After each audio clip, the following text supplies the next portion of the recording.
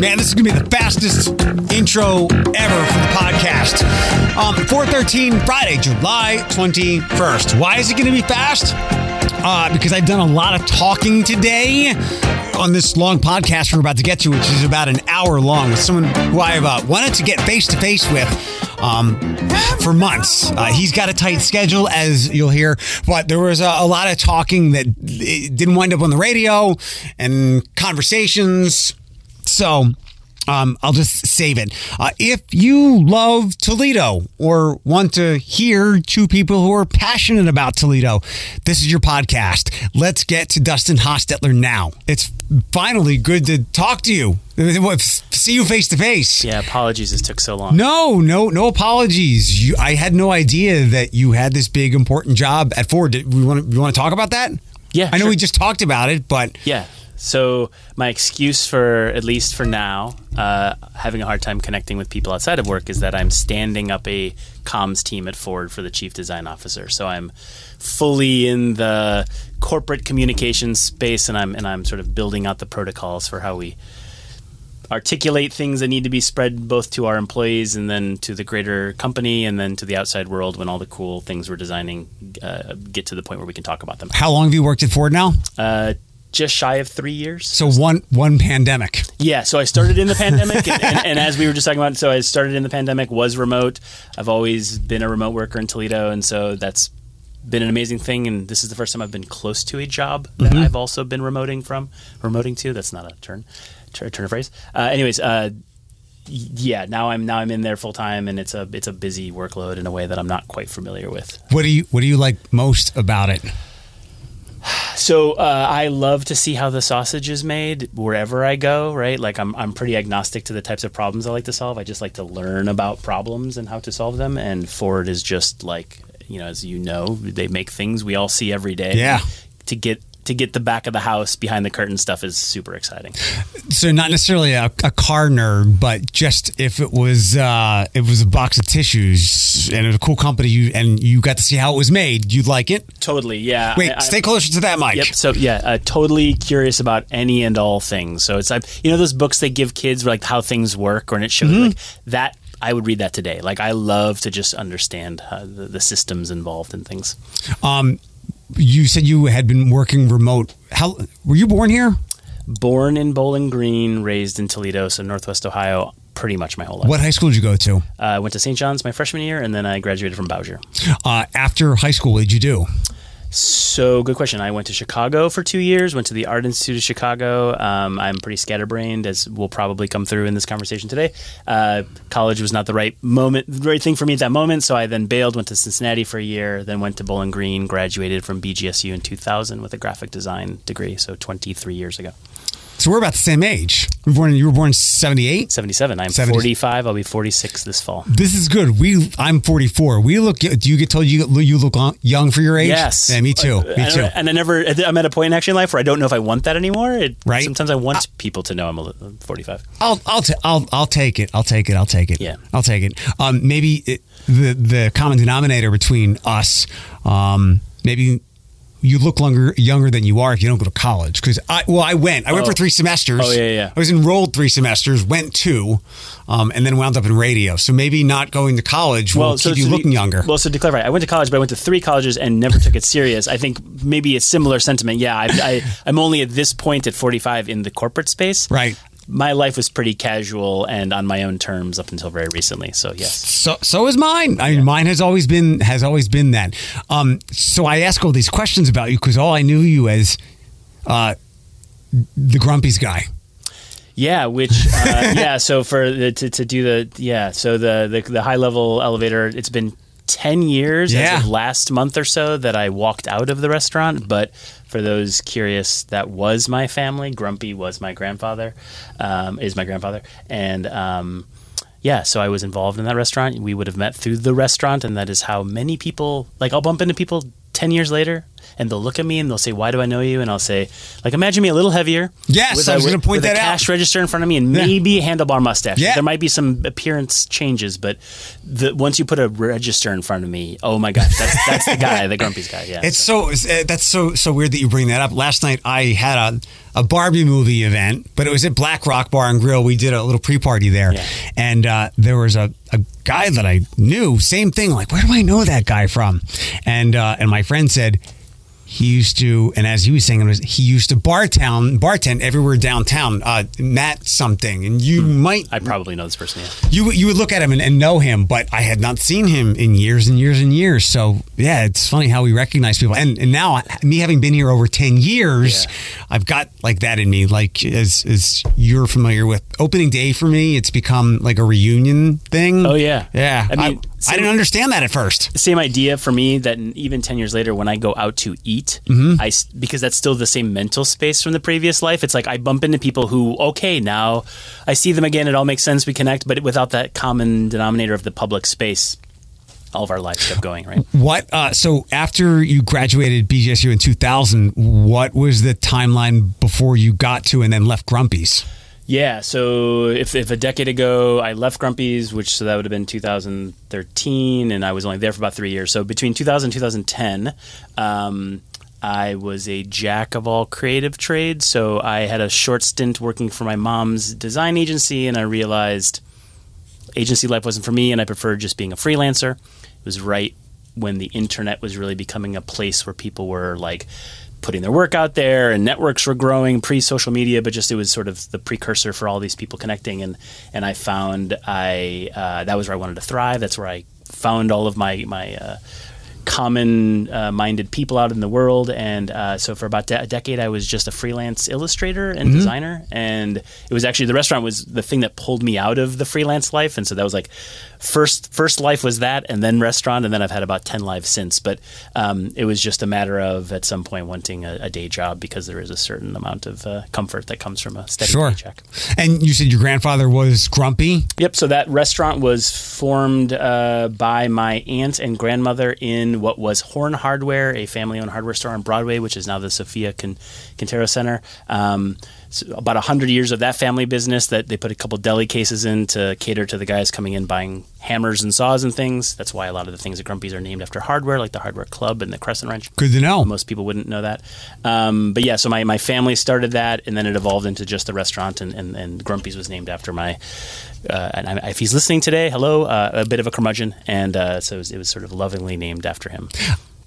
It has a special place for me. I asked you about your commute up to Detroit or to Dearborn for work, because I started working here. I started working at what was Clear Channel then, like literally the first day back after New Year's in 2013. Okay. I was commuting from Southfield because I hadn't. I was going to move into St. Clair Village, right across the street from where I worked, but it wasn't ready to go yet. So I was commuting down Southfield Freeway, 275, and then 75.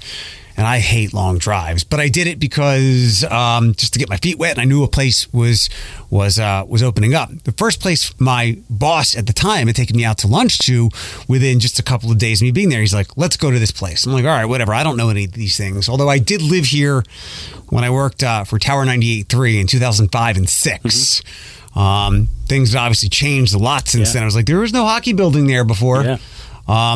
But he took me to Grumpy's, and I was like, well, what do you get here? He's like, just get the garbage salad. And then on in, it became one of my spots. I'm sorry it didn't work out as much as you had wanted, but I know restaurant life is hell. Yeah, to be clear, it worked out exactly as it needed to for me. Going back to the idea of liking to learn how things work, I now very, very comfortably can tell you how that place worked at the time. But also, I just learned a lot about it. So it was a good experience. But yeah, 10 years later, I've only been in once since I left. And so it's at a point now where I can drive by and I no longer have PTSD. Right. It is a brand I now know, but don't have that baggage around. So what did you like about working there when you were there, other than watching how literally some of the sausage was made?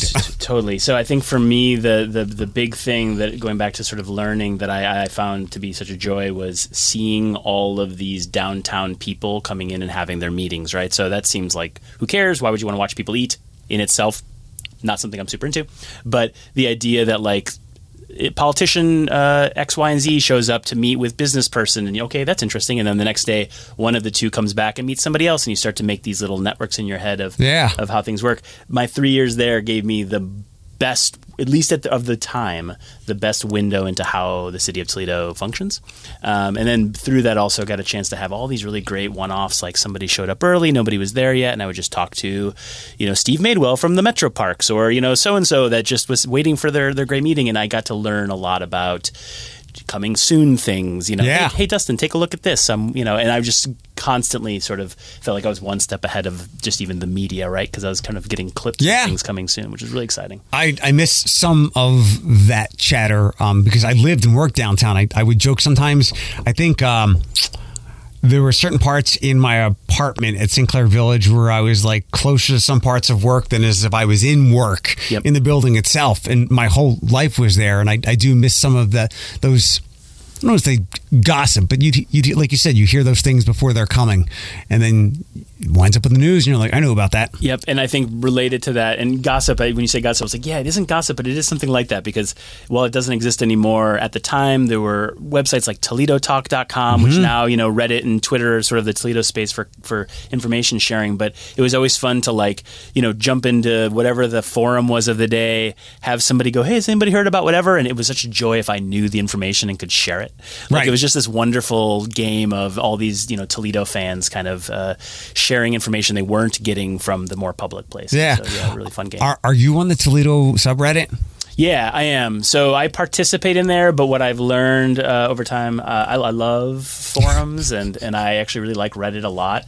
My wife is more of a regular user than I am, but I've learned that I can't predict what people will upvote or downvote, and so I don't participate as much because while I don't mind getting downvoted, there's something weird about being stifled by strangers, and so I lurk a lot, and I just sort of jump in when I have useful information. I have had to craft within myself last 5-7 years as so much digital has taken off.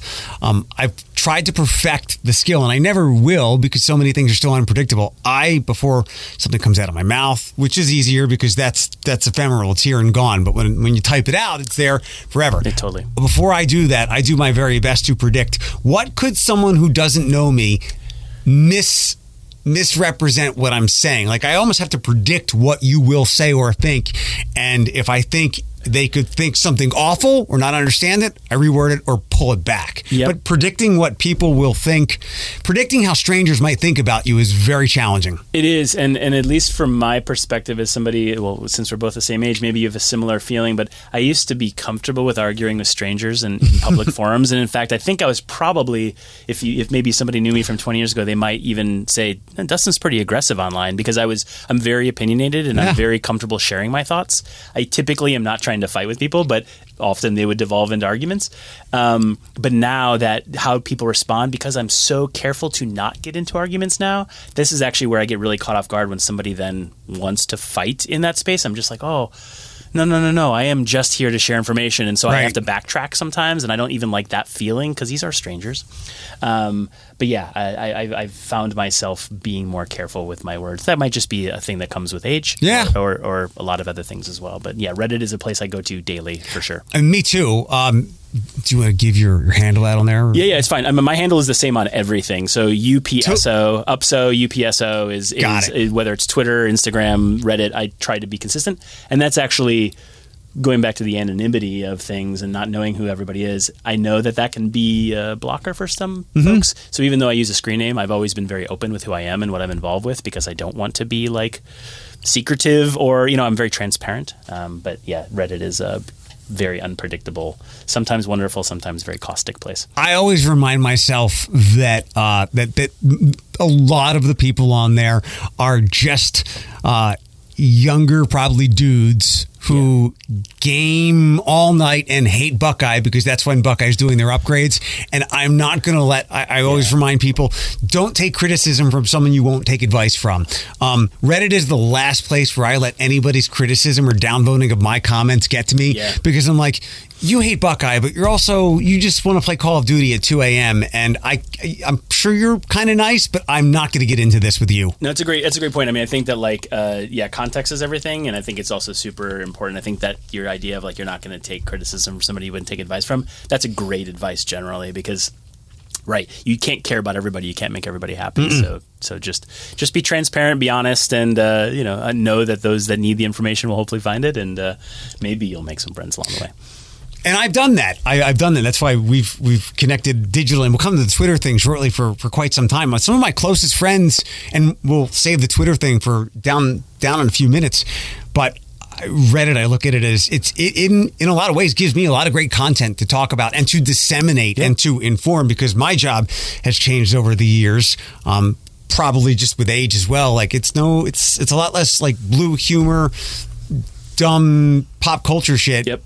It's like my friends just opened up a Willys Overland Jeep display at the new TSA spot, and like sharing that stuff out there, because a lot lesser people follow the news because of a variety of reasons. They don't have time or whatever, but that stuff is out there, and it's where we live, and it's important. And some things, the best compliment I get for what I do is I listen to your show, and I learned things that I didn't know about were happening, like literally right under my nose. And I get a lot of that from Reddit. And that, I think it's worth acknowledging that, like, while I think, like, the local news channels and even the city of Toledo, like, they use some of the digital forums. They all use them, like, really inconsistently, and they don't use all of them.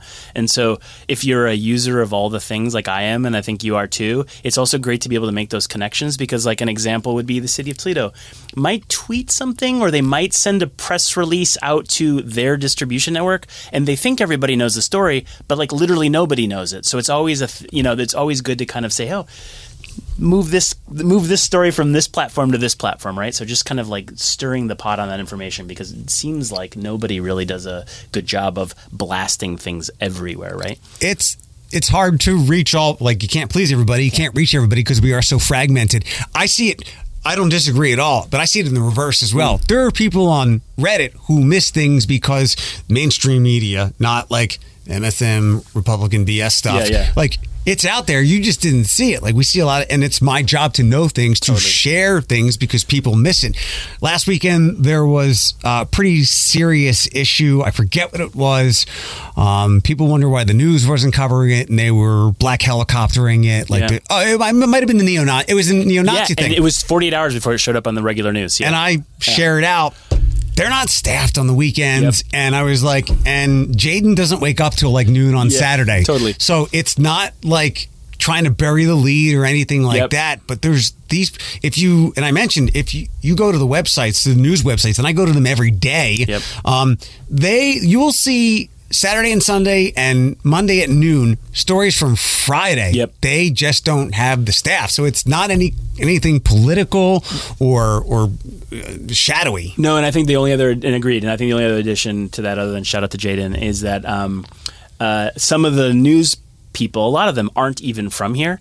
Especially now. Totally, exactly. So they're going to miss things because they're just not plugged in like you would assume they should be, or they would have been in the past. And so this is also where spreading the news around is actually really helpful, and tagging the other news things when you do share them, because they don't know until you tell them, right? They're not monitoring things 24/7. I had a little gripe on an honest criticism of local news. And a lot of these people are my friends, and I support the hell out of them. And I have this cognitive dissonance with the Blade that maybe you've seen some of my comments. Like, you don't have to support the ivory tower, but support the people on the ground doing the hard work, because one, they don't get paid a lot, and it is the most comprehensive journalism. It's just a different model from TV news. Totally. I had griped that we have a lot of new reporters in town. A lot of people have moved on. It's just the transient nature of our smaller market here. And some girl had done the same story that has really been done, like hey, did you hear about Oak openings and the tree houses? Yeah. And I'm like, and she's new and did a great story and everything. And Matt Killam was totally accommodating, but it's been the same story. But she didn't know because she just got here. And a friend of mine who works in one of the newsrooms, she's like, it was a little different, but I get your gripe. And we've got, news directors who are also new as well. But I've seen that, as we've had a lot of new people doing the same stories that you and I have seen half a dozen times. And this reminds me, and I'm not going to call the person, though I'm sure if they're listening, they'll know that they did this. I wish they were listening. I wish as many people listened as I thought, or you thought. Let's just pretend everybody's listening right now. But there was a recent news piece, and because your Metro Parks comment reminded me, this news person who is on a lot. It's a person who's on often both in the sort of on the ground, but also in the studio. And this person, I'm not even going to gender this person, was at the downtown Metro Park, the new one, and kept saying it was in West Toledo. Kept saying, and live from West Toledo. But the first time this person said it, my wife and I looked at each other and were like, did that just...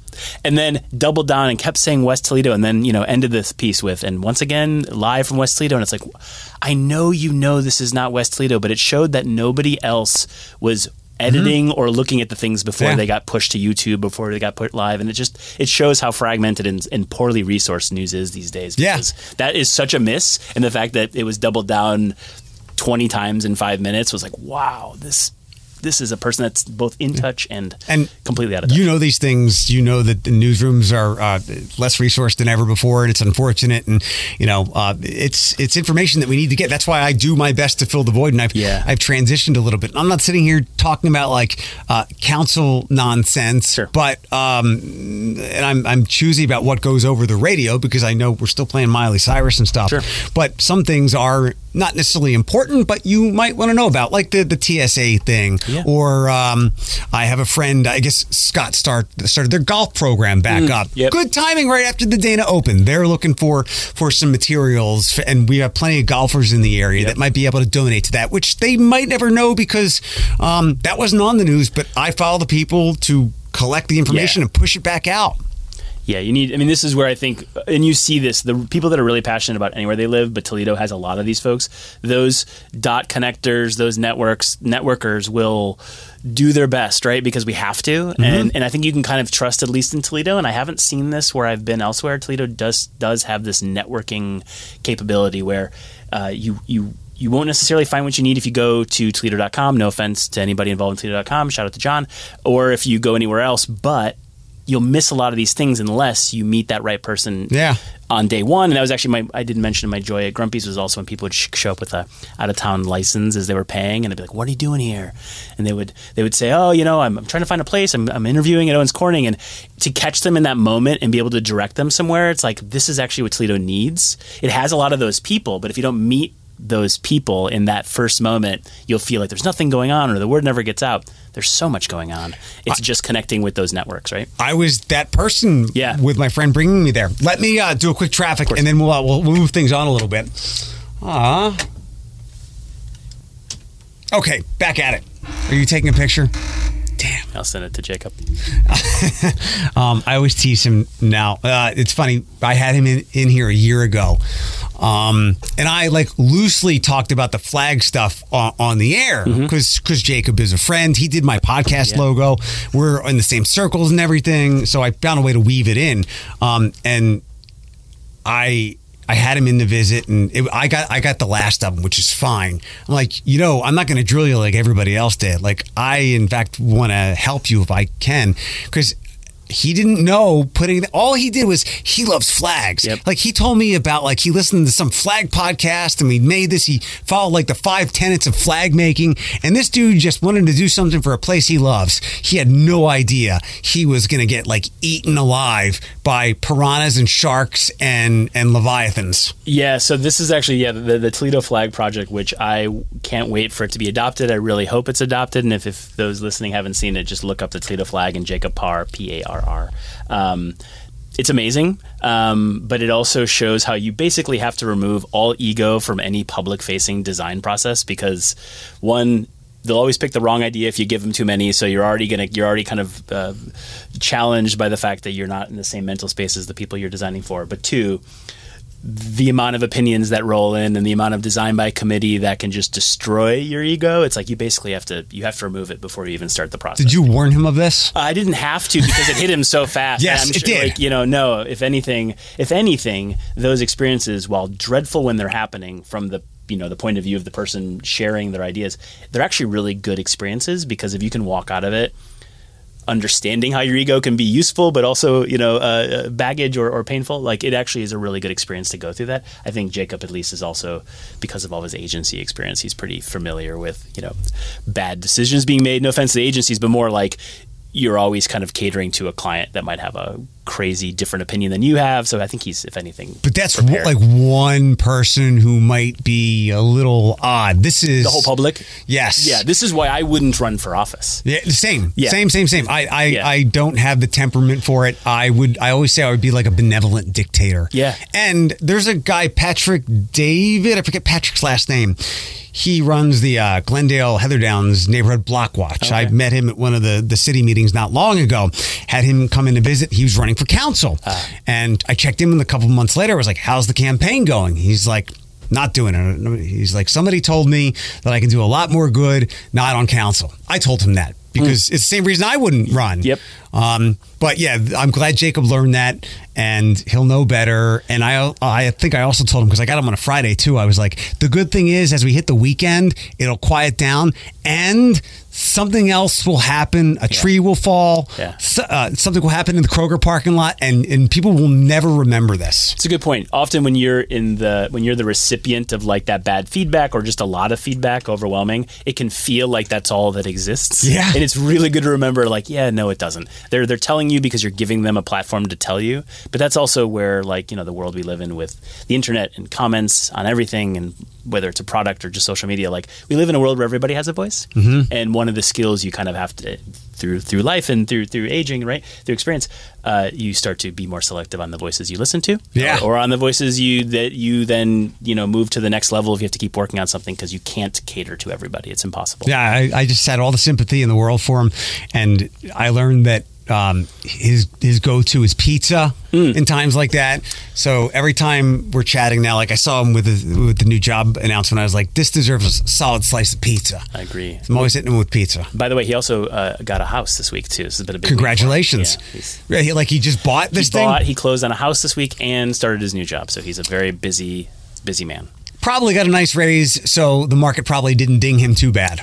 I have no comment there, but it sounds like it does sound like this is a good moment from a big week for him. Yeah. Let me move us over to Twitter, but I'll start with this. As we have had a lot of new local reporters, many of whom have moved on and did a good job. Some have gotten out because it's really tough. It doesn't pay all that well, or you've moved on to bigger and better things, deservedly so, with some of the talent. I'm bothered, troubled. And I can understand why, but a lot of the new ones, and they're youngish, they're not putting their stuff on Twitter. Yeah. And that bugs me. And I get why you're not on there, especially if you're like 22, where you find Twitter to be like one of the worst spots on earth. Yep. And it is, I'll put my stories on TikTok.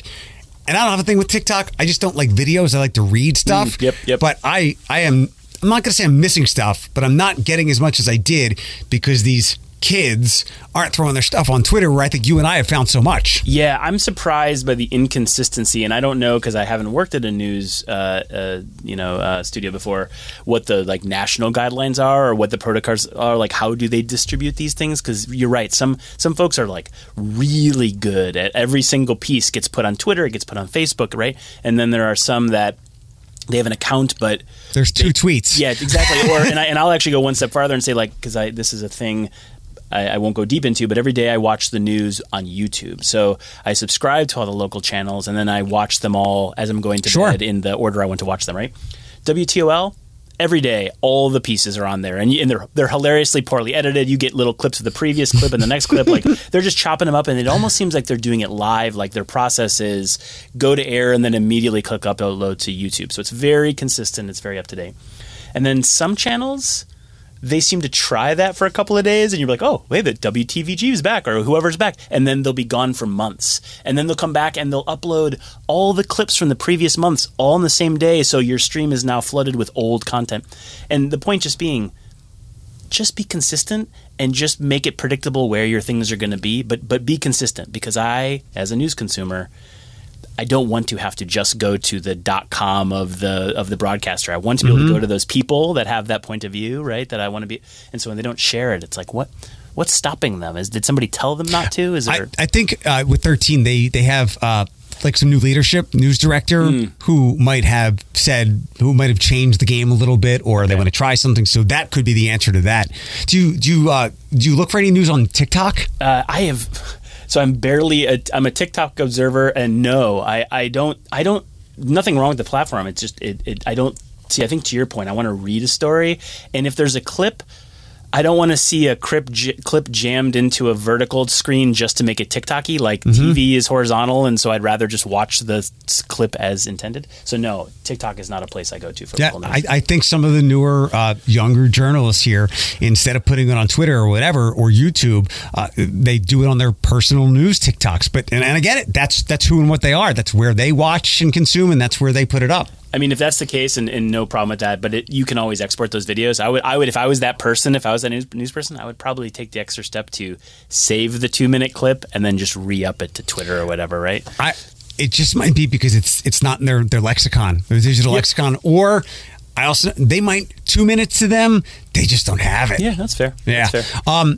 We connected over Twitter. You're Toledo Yo. Yeah, so I have two Twitter, right. So I have a personal Twitter account, but then I also have a Toledo-focused Twitter account as well. Yeah. I don't know if I followed the Upso one. You shouldn't. Don't even use it anymore. Yeah, yeah. So really just, the the reason I wanted to bring you in and chat is because you are a sound and reasonable-minded Toledo advocate. Thank you. And that's what I get as the ethos of Toledo Yo. So tell me your perspective of having been here a long time now someone who's a different part of life. You've been Grumpies, you've heard everything, you've given the backstory, the origin. Yeah. What are your grades? What's your perspective of Toledo now? Yeah, so I like that setup. That's fun to think about. So, no pressure. Yeah, no. So as somebody who's been a creative person for my whole career and who's chosen to live in Toledo mostly, one, because I love it, but then two, the cost of living. Like, it's been a great place to exist, using the internet as the platform, but having this be this really affordable, wonderful home base. I really do love Toledo, but the cost of living has made it easy to go, this is really why I'm here, if somebody asks and they're not familiar with the place, right? So from that vantage point of working from home well before the pandemic, I've always been a remote worker. Like, this idea of the internet is the way to communicate. That means I'm also paying attention to a lot of the things outside of Toledo. We all are. But my vantage point is, how do I convince other creative friends that live in New York or LA that are spending boatloads more than you would here? If you're already remote or you're already working from your apartment in Brooklyn, why wouldn't you do it in the Old West End, where you could spend a tenth of the cost and, relatively have the same work experience at least, right? So I'm always thinking about it from the vantage point then also of, what are they telling me why they wouldn't move to Toledo? Like, oh, no, but in Brooklyn I get this, or oh, in Chicago I get this, right? So I'm just always sort of comparing other cities to Toledo. Like, what don't we have? Because actually I feel like we have most of the things, right? Removing the Toledo chip on the shoulder that the majority of us have. It's a pretty fantastic place from a resource perspective. But as I start comparing and contrasting, I often wonder, like, why don't we try a little bit harder in some of these places, right? Like, why does the city of Toledo, and this isn't picking on anybody, generally not like to set precedent? Like, laws are rarely done unless, they did it in Columbus. They did it in whatever. It's rare Toledo sets precedent. No offense meant for those that are setting precedent. One of the reasons I like you and Toledo Yo is your criticisms are very fair. Yeah, I mean, and here's the thing: I'm not like I may have an agitating tendency in me that I try to keep in check, but like, I'm not trying to cause arguments. I'm trying to have conversations, right? Like, and I feel like most of the people in power, and I mean, like, from a political standpoint, are really reasonable humans. They're probably super overwhelmed. They're probably used to getting yelled at a lot, so they're pretty defensive. And so I understand sometimes when I like put the mayor on blast on Twitter, it'll feel like blast when in fact I'm probably saying, hey, mayor, check out this link. Right. What about this, right? But I appreciate tone is lost on the web. But yeah, from my perspective, it's like, why can't we try more things? And or what's the way to get these things into the decision makers' minds, right? So for me, Twitter's been a great place to, like, I don't always expect, for example, the Port Authority to respond to a tweet I tag them in, but I hope somebody in the Port Authority's office sees the tweet and maybe shares whatever that article is, right? So for me, it is really a hopeful dialogue between myself and all of these different entities, but also, acknowledging I'm just probably one of the many armchair people, lobbing my critiques nobody asked for, but I am trying to be reasonable, so I appreciate that. By all means. we have not spoken as much. And is that the algorithm, or are you one of the ones that has migrated away from Twitter in the Elon times? Yeah, so that's a good question. And yes, so recently, so I don't use my personal Twitter at all anymore. I just don't want to put myself into this space that I find. I just think it's the algorithm. I think it's the encouraging, you pay $5 or $10, whatever it is a month, and all of a sudden your comments get pushed to the top of the list. Like, that's not to me how the internet's supposed to work. I don't think you should be able to pay to play to communicate on a scale like that. So I have stopped communicating as much, and now I go to Twitter just as often, but I'm just reading and amplifying, but I'm not participating as much. But I'm also not sure where to go next, right? Like, Thread sucks. I am on it, but it's weird, and my brain doesn't look at it as the right, like, I don't get how it's a window into the world. Like, it just feels like it's a very flat, what random accounts are they pushing me to look at and respond to? So it's very like jokey and click driven, right? Yeah. And Blue Sky, nobody locals on it, so I can't follow it for any news. And I actually tagged the city of Toledo a couple weeks ago and offered a Blue Sky invite, and nobody responded. So, like, I'm trying to figure out, like, where is the next place? But Twitter for me doesn't feel like it's. When we went through, God, what were some of the other Twitter alternatives when he first bought? Because I went on one of them and it didn't make any sense. Yeah, I mean, I tend to try things pretty early on. Like, I don't frame myself as an early adopter, but it's always my MO when a new thing gets launched, to just try my hardest to get an account. I mean, we're all doing that, but yeah, I've tried everything, and right now it does feel like it's going to be Mastodon, or that's the one. All of them are fine, but we need to go to the one that has all the people we want to hear from on. And that's that has been the problem all along. Like, it has fragmented, and you got some people here and some people here. Yep. That's why, like, I know people that I enjoy, yourself included, like, have left Twitter, but it's still where most of the people are that I want to follow. If there was anybody that was going to maybe go toe-to-toe with Twitter, be the Twitter killer or whatever, I thought it would be whatever, I still call it Facebook. I thought they could make this Threads thing work, but only in the regard of just taking people who are disenfranchised from Twitter. I know a lot of people who went over to it because they were avid Instagram users, and they still do some Facebook a little bit. They're not, solely TikTok centric. And I did the account because it pulled my information from Instagram so quickly, so easily. Like, yeah, this makes a lot of sense. But then I told everybody, because what I have heard from most people when I tell them that I'm on Twitter, which I don't tell them anymore because I get this, and this has been for a decade now. Yeah. I don't understand Twitter. Mm-hmm. Like, like they say that, I'm like, I don't know what you don't understand about words, but over the years we've become so video and photo centric. Yep. So I gather, and I've seen a lot of people have become inactive on Threads. I figured all the people that liked Instagram, wanted to give it a shot, went over there and were like, I don't understand what's happening here, because there were words and they just backed out. So I think it is that for sure. And I think the other thing that I have not articulated this, so apologies if this comes out a little clunky, but I think one of the things that Threads got wrong was intended as a feature. It is a positive thing. I kept my same screen name. I didn't have to do anything. Basically, I clicked a button and all of a sudden I had a Threads account. And if my followers were also on Thread, they got ported over. So it was like, it just moved your whole community over to this word-based platform. But the problem is, it removed discovery because of that. So anytime you join a thing for the first time, like a Twitter, you then look for those people you want to connect with. And in doing that, you discover some new people. And so every time you're kind of starting from scratch.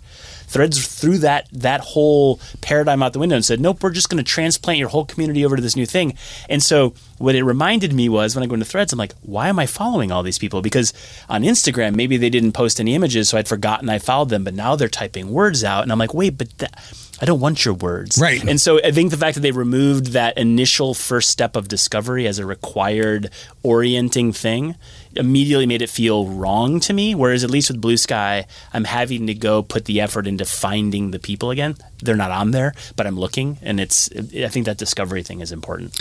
I still think maybe because of the resources with Meta, they could get it right. But we'll see. Because I personally, I love Twitter, and I have not had a bad experience since he has arrived. Although I've followed you probably know, I'm a huge nerd, and San Diego Comic-Con is going on right now. And some people that I follow to find deals or news, they've been limited, so I've been able to scroll. But up until that, even with him, I've had a fine experience. Now, I am not a woman. I'm not a female journalist. No, I'm with you. I'm not a person of color. Yep. So I'm not somebody that is going to get any of that vitriol. But I also think one of the things people have tripped up on is they're not like us, and they will get into the wrong kind of debates, and it brings all the bad into your algorithm, where I curate my algorithm by who I respond to, what I retweet. So I'm making my grocery list. Totally. No, it's a good point. Yeah, and I think that especially if you're new or I quit Twitter a long time ago. I'm going to try this threads thing out, and you come in with that kind of misunderstanding of the tone or of the energy, or you just jump in, you start arguing with the wrong people. All then you think of when you fire up that app is like, your adrenaline starts rushing. And did anybody respond? Is the fight still going? Like, I don't want that in my information sharing. That was a younger version of me, and I'm surprised that people are still doing that. But yeah, when I see arguments or when I see that toxic stuff, I just, to your point of curating, that is either blocked or I run away from, and I will not let that into my space because there's just too much of that.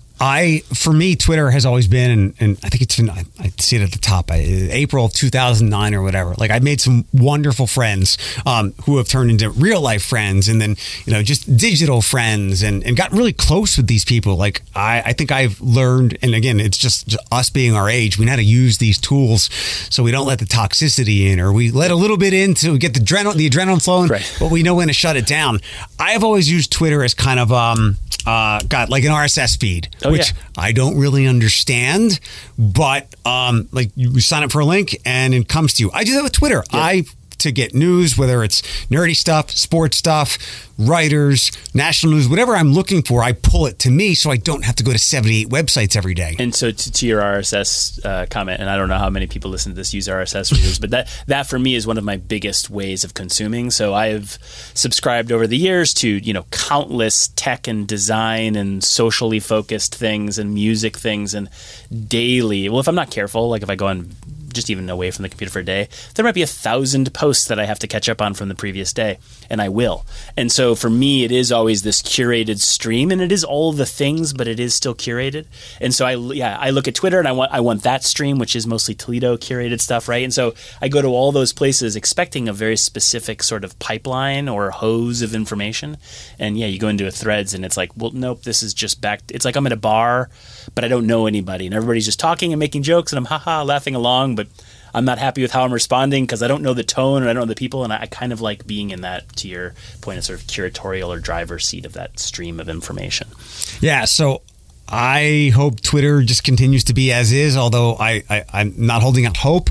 I'll be very sad if it goes, because I will have to go to a lot of different places to then get the information that I need. It was funny, and this goes back before you probably bailed out. You probably saw the same things I did when there were certain benchmarks with Elon and certain decisions, and maybe like firing all the staff, locking all the people out, and it was all the goodbye Twitters. This has been great, and they were literally waiting for Twitter to go down completely while they were sending out that tweet. I'm like, this is catastrophizing, and that is somewhat entertaining, but I don't think that is going to happen. No, I think what you'll see is whether or not he owns it, or in a couple years' time he sells it off for parts to something else. It is now a thing that will always exist with sort of what it currently is at. Features may get cut, new features we don't like might get added, or maybe it turns into a more palatable thing at some point. But there's no way it'll go away like a MySpace one of it way. Eventually, I just think it has too much invested in it from a cultural standpoint. But I am curious, and maybe you have a better window into this, but like I just don't really know where, other than Reddit, one RSS feeds or curates the Toledo stuff, because that's just, and is it TikTok? I just don't know where to go to actually really get. I wouldn't know.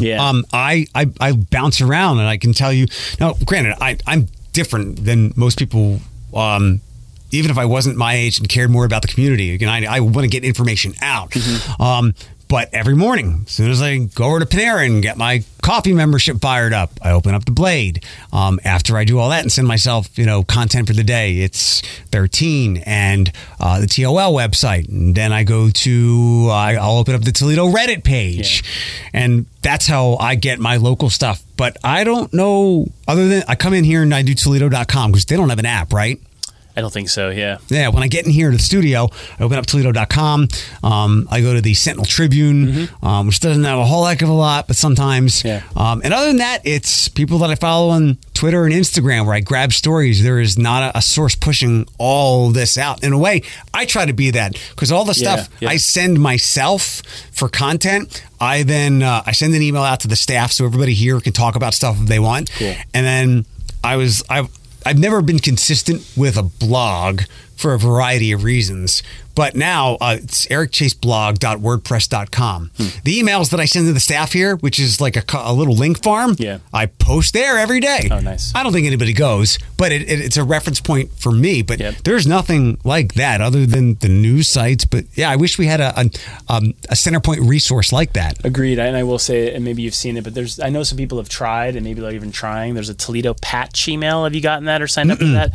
I don't know if the guy's still doing it because I haven't gotten them as frequently, but it was a person that was basically taking the top stories of the day and doing like a digest news. Sean Nestor. I know Sean Nestor. This was not Sean Nestor, but I know he also has something. He does a weekly thing. Yeah. So like, it almost seems like maybe we need some sort of, maybe this is something you could do. Like, what is the list of those things so that at least there's kind of a curated jump off page to go to, right? Like that would, because as you were describing it, I was thinking every morning I have a very specific sequence of apps I go through that are top to bottom on my phone, and I probably go in that order because they're top to bottom. It's all just muscle memory. There's no real reason I go to like Instagram first, except it's at the top of my phone. But yeah, I bounce to the Blade. I bounce to, all these different things. And it's quite a bit of effort. Yeah. Right? Like it actually, you can't just get it all in one place, which is part of that, because even if somebody created something like that, it's not going to be for everybody. Somebody will go, I wish they had blank here. Because we don't have a good job. We don't have real good local sports coverage. Right. I wish, and because not everybody wants to know about certain smaller sports stories, because it's not a pro sports town outside of, hens and walleye stuff. And I get that. Even if somebody collected all that, things would still be missed. But I think one of the reasons why that doesn't happen is, people have jobs, and that ain't one of them. I did tell remember when the Blade nonsense happened with January 6th, they did a byline strike. Yes. Where none of their names are on the articles. Yep. And I told a friend of mine who doesn't work there anymore, he's a good acquaintance, not necessarily a friend. I was like, this is bullshit. You should go on strike. Yep. And he's like, we can't do a wildcat strike. Well, I'm like, no, your point's not going to get across. The average person doesn't know that your name isn't on the article. This is going to have no effect. Totally. I was told at the time, so you're talking 2 years ago, right? 2 years ago, yeah.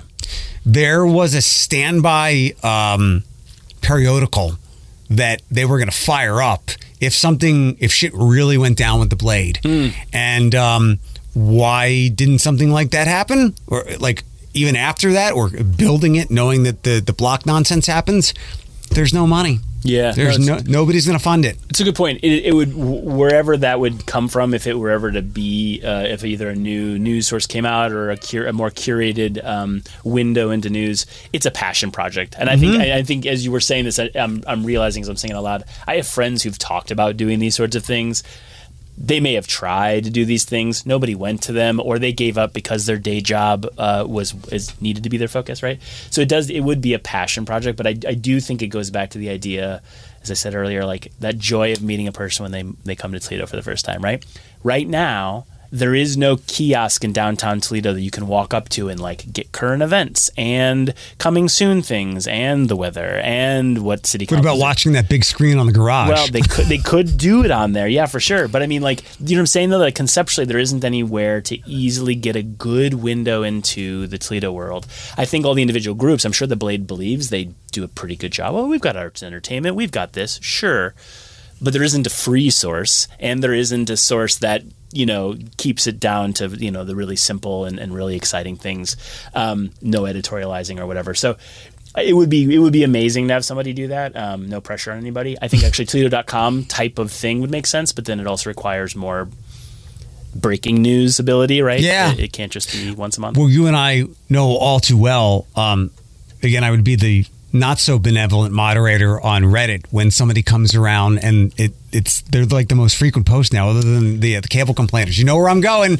Hey, coming to Toledo for a couple days. Any idea what I should do? Yes. I don't know. The post that's pinned at the top, asshole. Yeah. That actually. So I don't know. And I could be curious if anybody listening. And you can curse on our podcast. No, I now will let myself curse. But I don't know who moderates that group, so I don't know the rules or the people behind the Toledo group. But the fact that they allow the continued repetition of give me your favorite pizza list. Damn it. No, we've already we're going to argue about the pizza again. Cause it always devolves into the same things as well. That actually Reddit would be a great place to pin and close for comments all the frequently asked resource questions, best places. That should just be pinned to the top and then they should close any of the conversation. They should just literally say, because for whatever it's worth, and I'm not going to talk about Facebook much here today, but we can leave that alone. Yeah, but I do run 2 very large groups on Facebook that are both Toledo connected, and I don't really interact at all. I don't want to. I don't want to argue with people, and I'm not there to tell people what to do like that. I don't want to police people's words. But when a thread starts that's literally this, and they're just asking for something that a quick search would give them 500 answers, I will say, hey, try the search, use these words, have a nice day, and I'll close it. Not to be a jerk, but just to be don't waste your energy trying to explain again the difference between J&G's pizza and, you know what I mean? We don't need that 100 times, right? But it just does take a little bit of effort to float. With Twitter and Facebook, once you had an account, whoever you were, you felt the need to substantiate it. Mm-hmm. So that made you throw things out into the ether that you never would have, and you've gotten that behavior trained. And with those, there's algorithms, and I'll ask your thought. Do they maybe let those idiotic posts continually go because there's an algorithm on Reddit that makes that page pop up more? So I think if I was a Reddit employee, I would probably say we never want to stop people from starting new threads, because that just means even if it devolves or an argument comes from it, it's engagement, right? Social media doesn't really care what you're talking about; they just care you're talking, right? So from the admin or curatorial back end of things, which could be totally counter to that, those 2 things come very much at odds, and that is where I think you need the ability to shut the things down, but also to send people in the right way. Because what Reddit won't do is then say, here's how to use search, right? Yeah. They hold your hand and say, try typing in these words. And you kind of need that to remind people. It's just muscle memory, right? When people are reminded everything they need is already on there, they might stop asking relatively dumb questions. Yeah, and there's several kinds of those that we could go around in circles on with. Do you know on there Vin the Hater? Do you know Vinny? No, not Vinny, Asian guy, smaller, slender, worked did the bar at Home Slice. Do not know this person. Okay, no.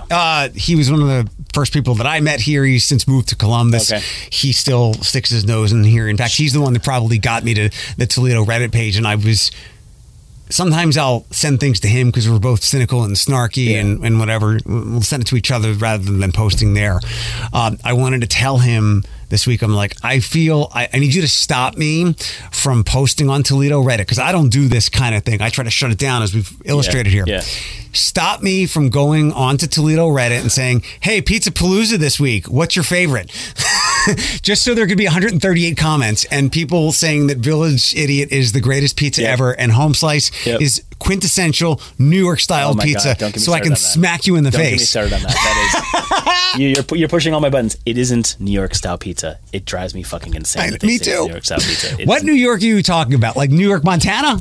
I could buy a paper plate in New York City, and if that's what we're talking about, it's representative of a paper plate one buys in New York. Sure, but it is not New York style pizza. Same. That's why I don't even go to those threads. Yeah. But it fits the point of what we're talking about. I could put that on there, and it would be the hottest post of the week. Yeah. And what, to me, and I think this is what we're both saying, but what drives me insane is that there would be so much passion around that. And I'm happy people have passion around pizza and how many Mexican restaurants we have and all those things that are, humorous, but have as much passion about like the Nazis at Pride. It's and hard. Passion. But I mean, I know, but it's just to me the idea that the sort of pop culture aspect of the sharing and social, it's so much noise, and there isn't take that same energy and let's talk about how to fix something. It's hard because not everybody is at that point in their life.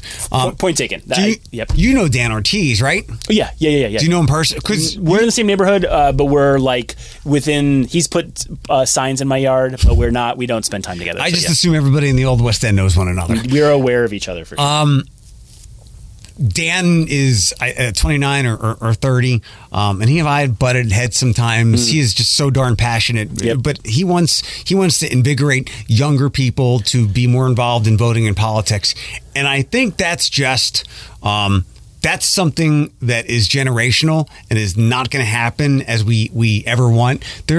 We grew up with MTV Rock the Vote, and I know that younger people have been more engaged recently for a variety of reasons, but at a more local level, if you're 26 years old, you care more passionately about defending your not New York style pizza than a local tax or a levy, because you rent and you don't have a family. But 6 years later, when you have those things, you'll be more engaged in some of those civic things. It's just a timeline of life thing. No, I agreed, and I won't go deep into this, but I think just as a related, and it takes it out of the web and into real life, is I'm super involved with the Old West End Festival. I've been on the steering.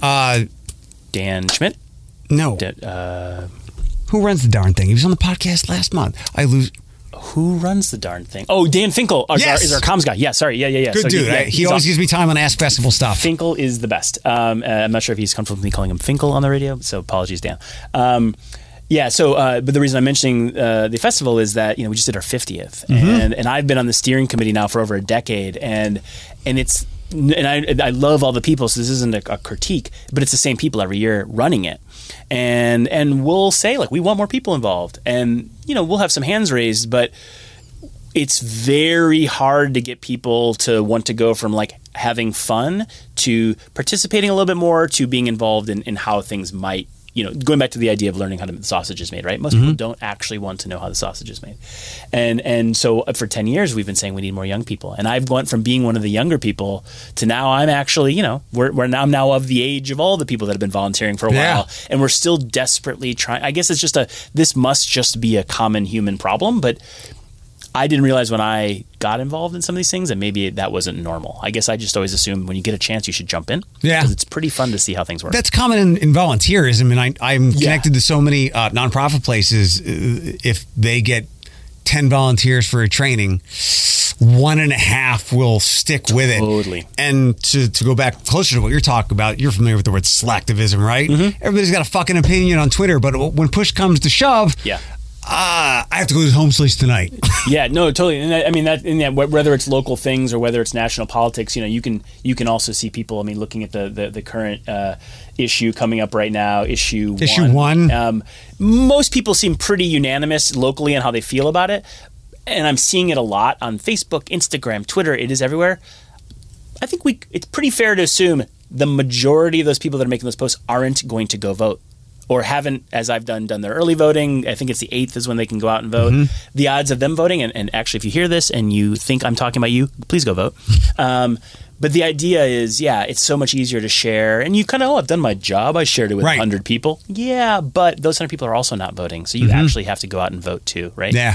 And to our mid-40s point discussed here, these people have gotten sway and clout when they really shouldn't have. And it sucks. Like I've seen some people have needed their lives ruined.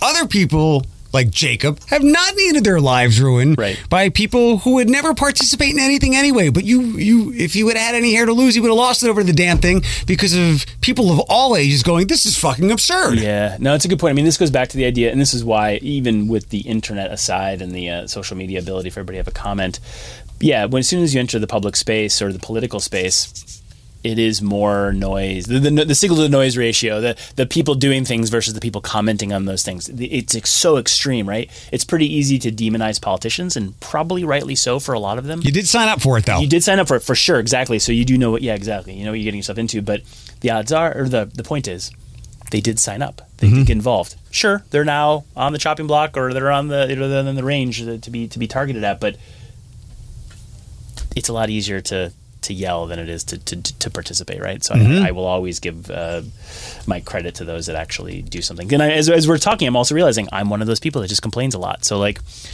it is much easier to complain. I have one last question for you, and this went exactly as I'd hoped it. It's been great to meet you.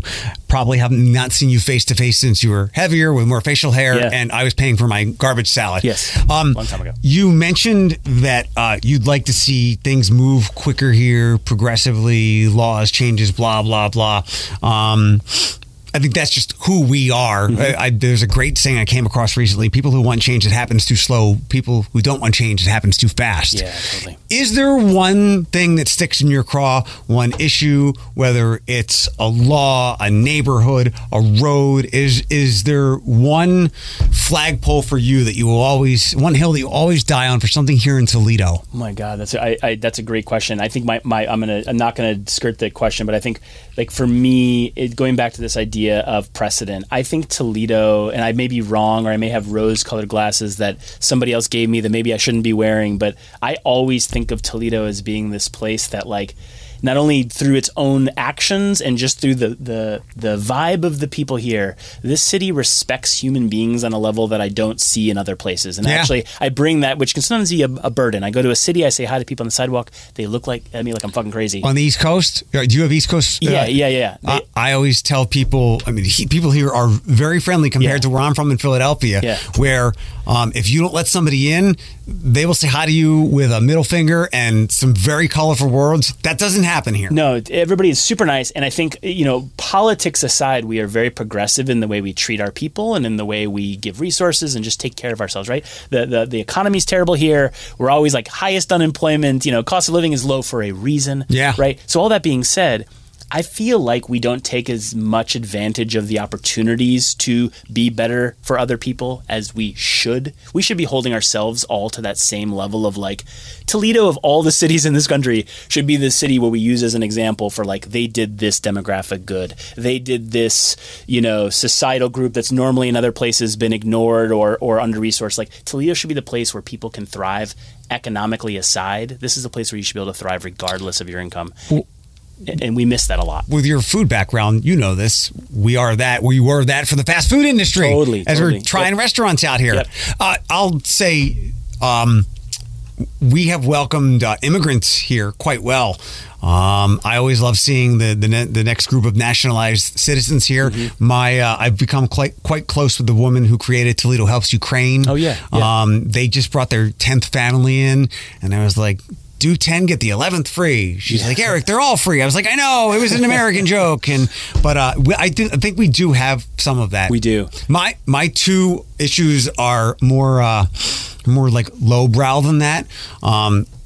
The Stoop Dog show is a success. Yeah. So let's have more pop music shows here. Agreed. Don't need so much country. No offense to country, but what the fuck? Why is country such a... I don't understand. I know nobody listens to country. But they go to the shows. It makes no sense to me, no, and less retirement rock shows. Yeah. So my mayoral run would be less potholes, more pop music shows, totally. Even though I don't have an issue with the pothole thing. Yep. I mean, it's where we live. Yeah. My other thing would be...